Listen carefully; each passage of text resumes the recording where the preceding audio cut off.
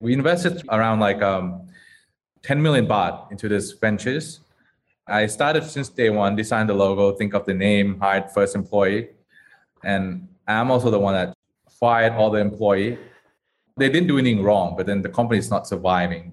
Cash flow was negative since it was started, never become positive until I was shutting the company down. Hello, fellow risk takers, and welcome to my worst investment ever. Stories of loss to keep you winning. In our community, we know that to win in investing, you must take risk, but to win big, you've got to reduce it. Ladies and gentlemen, I'm on a mission to help 1 million people reduce risk in their lives. To reduce risk in your lives, go to myworstinvestmentever.com today and take the risk reduction assessment I've created from the lessons I've learned from all of my guests. It's time to start building wealth the easy way by reducing risk.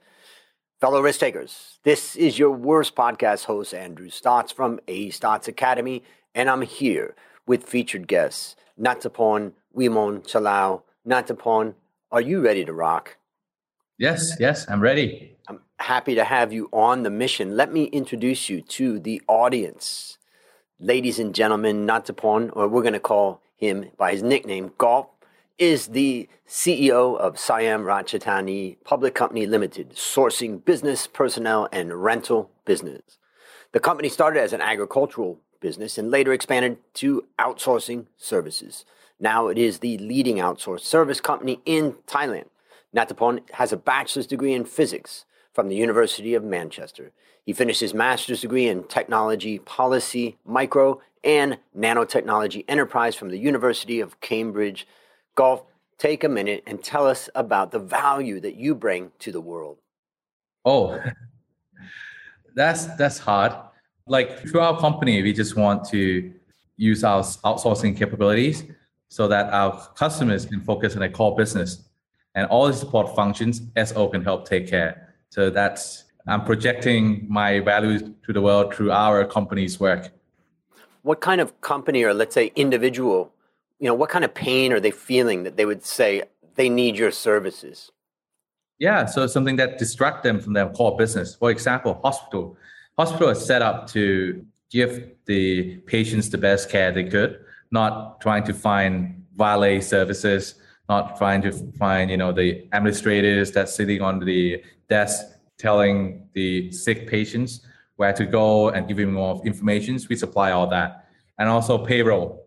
So all those supporting functions that the core business, we try to get that out of your way so you can really spend 100% of your effort on what you actually set up the company to do, right? And just like that, hospital should be more focused on curing patients, not doing all the support functions.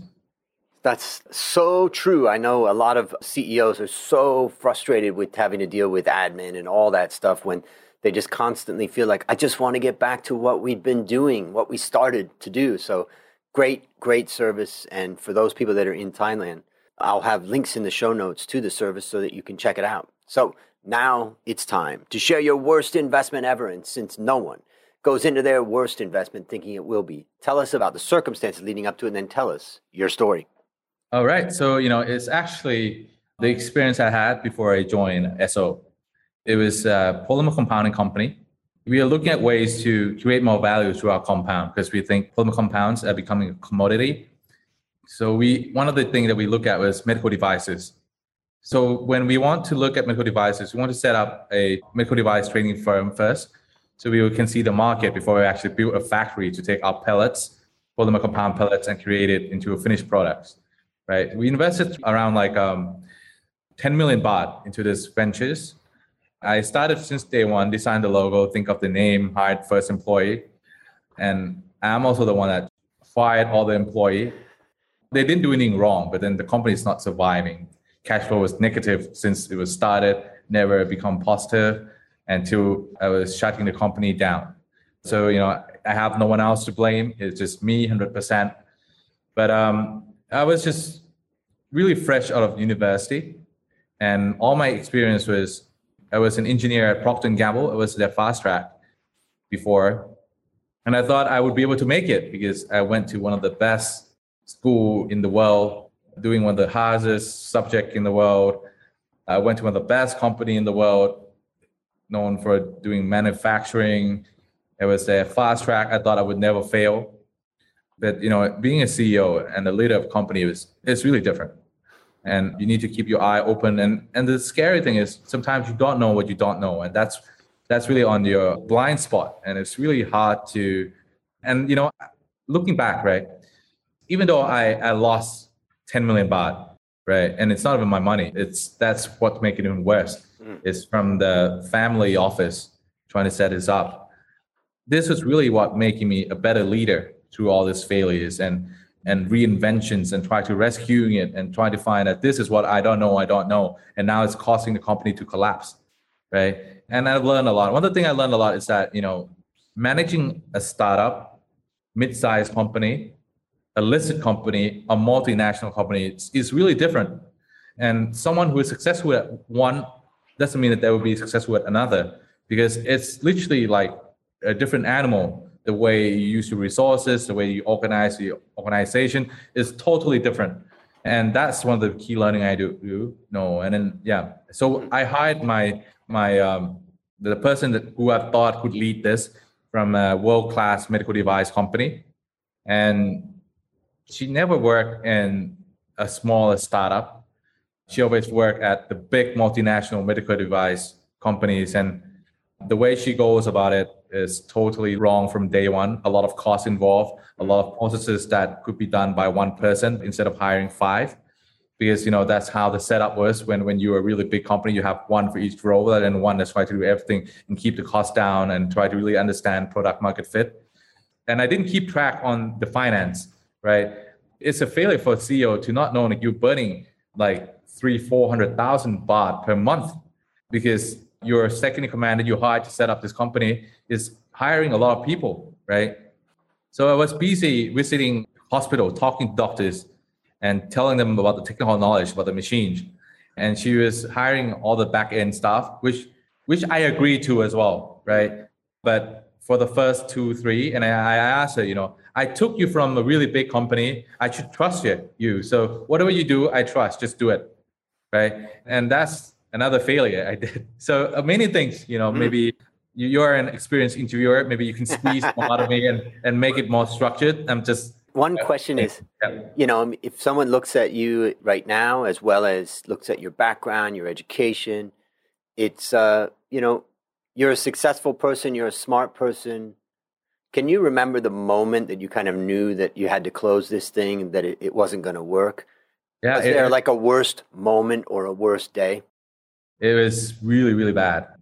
Before this, I always did really well, through university, through my work at professional companies, so I thought I expect success from this, right? And a lot of people expect me to do well as well from all the past successes. That's not relevant. And I actually had to think, right? I can try and waste 2 more of my years trying to grow this company, right? Or I can go do something else. But I have to admit that I fail a company, and I have run a company since its foundation to its closing down all on my own, and have that as a big wound in my so-called historical performance. But then, after sitting down, I realized that I could be doing a lot more impactful things rather than doing medical device. Because after learning about the industry, it's not as great as people from the outside looked. And I don't think any medical device company is a good business, to be honest, for me, right? It's hard to scale. And a lot of the work is about how do you please a single doctor that is really demanding. So and they can, like medical doctors, you're not allowed to make an appointment. So you need to go there and wait for him. So sometimes in one day you can only meet one doctor, and it's a total waste of time. So with that in mind, I decided that I better shut this down and do something else. Yeah.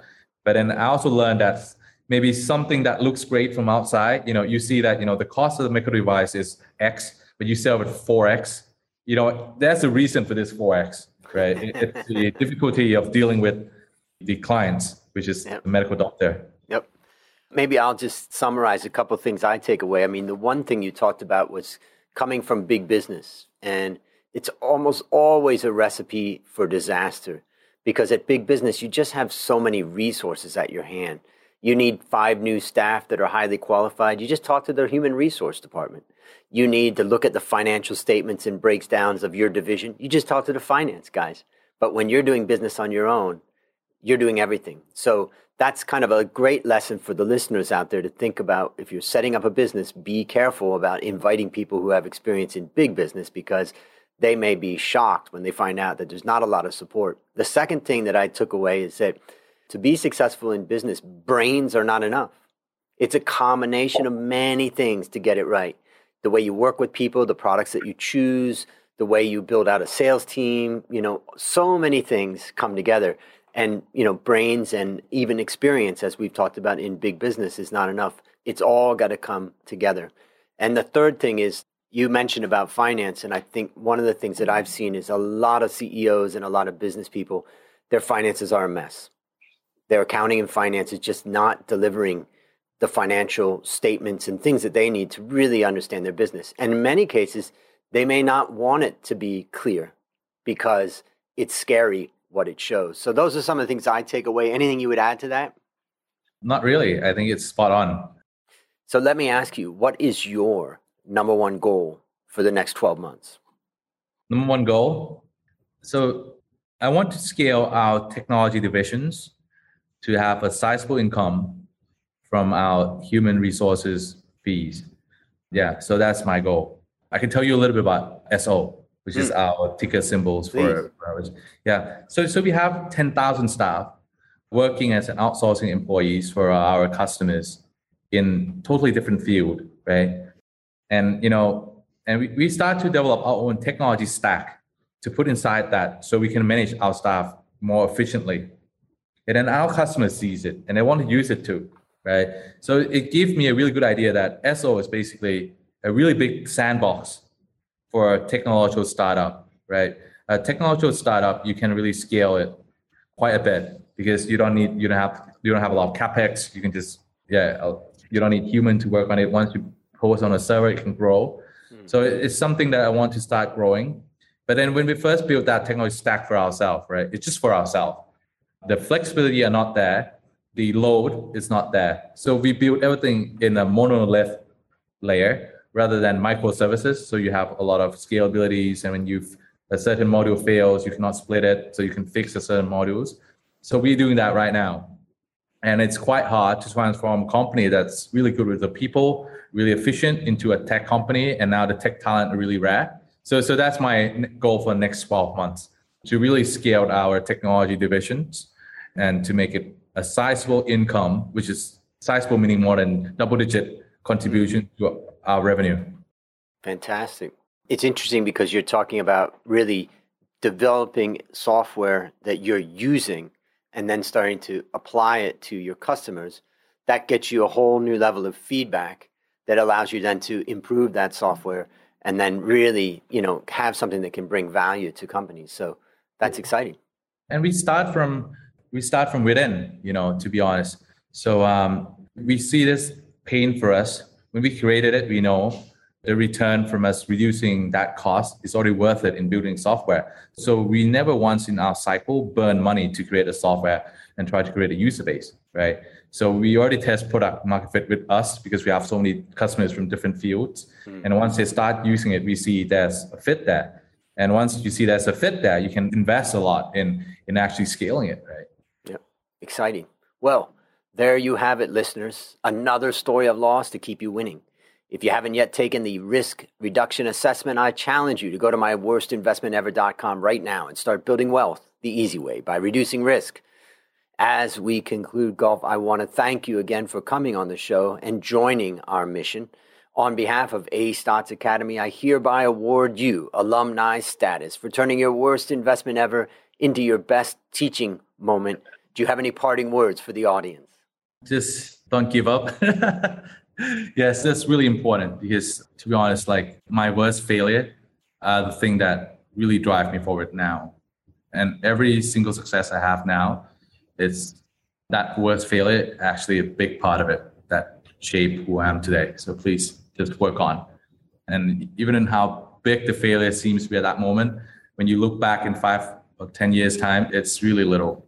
Yeah, reflecting back, Great words of advice. And that's a wrap on another great story to help us create, grow, and protect our wealth. Remember, ladies and gentlemen, this podcast is about one guest, one story, one mission to help 1 million people reduce risk in their lives. Fellow risk takers, this is your worst podcast host, Andrew Stott, saying, I'll see you on the upside.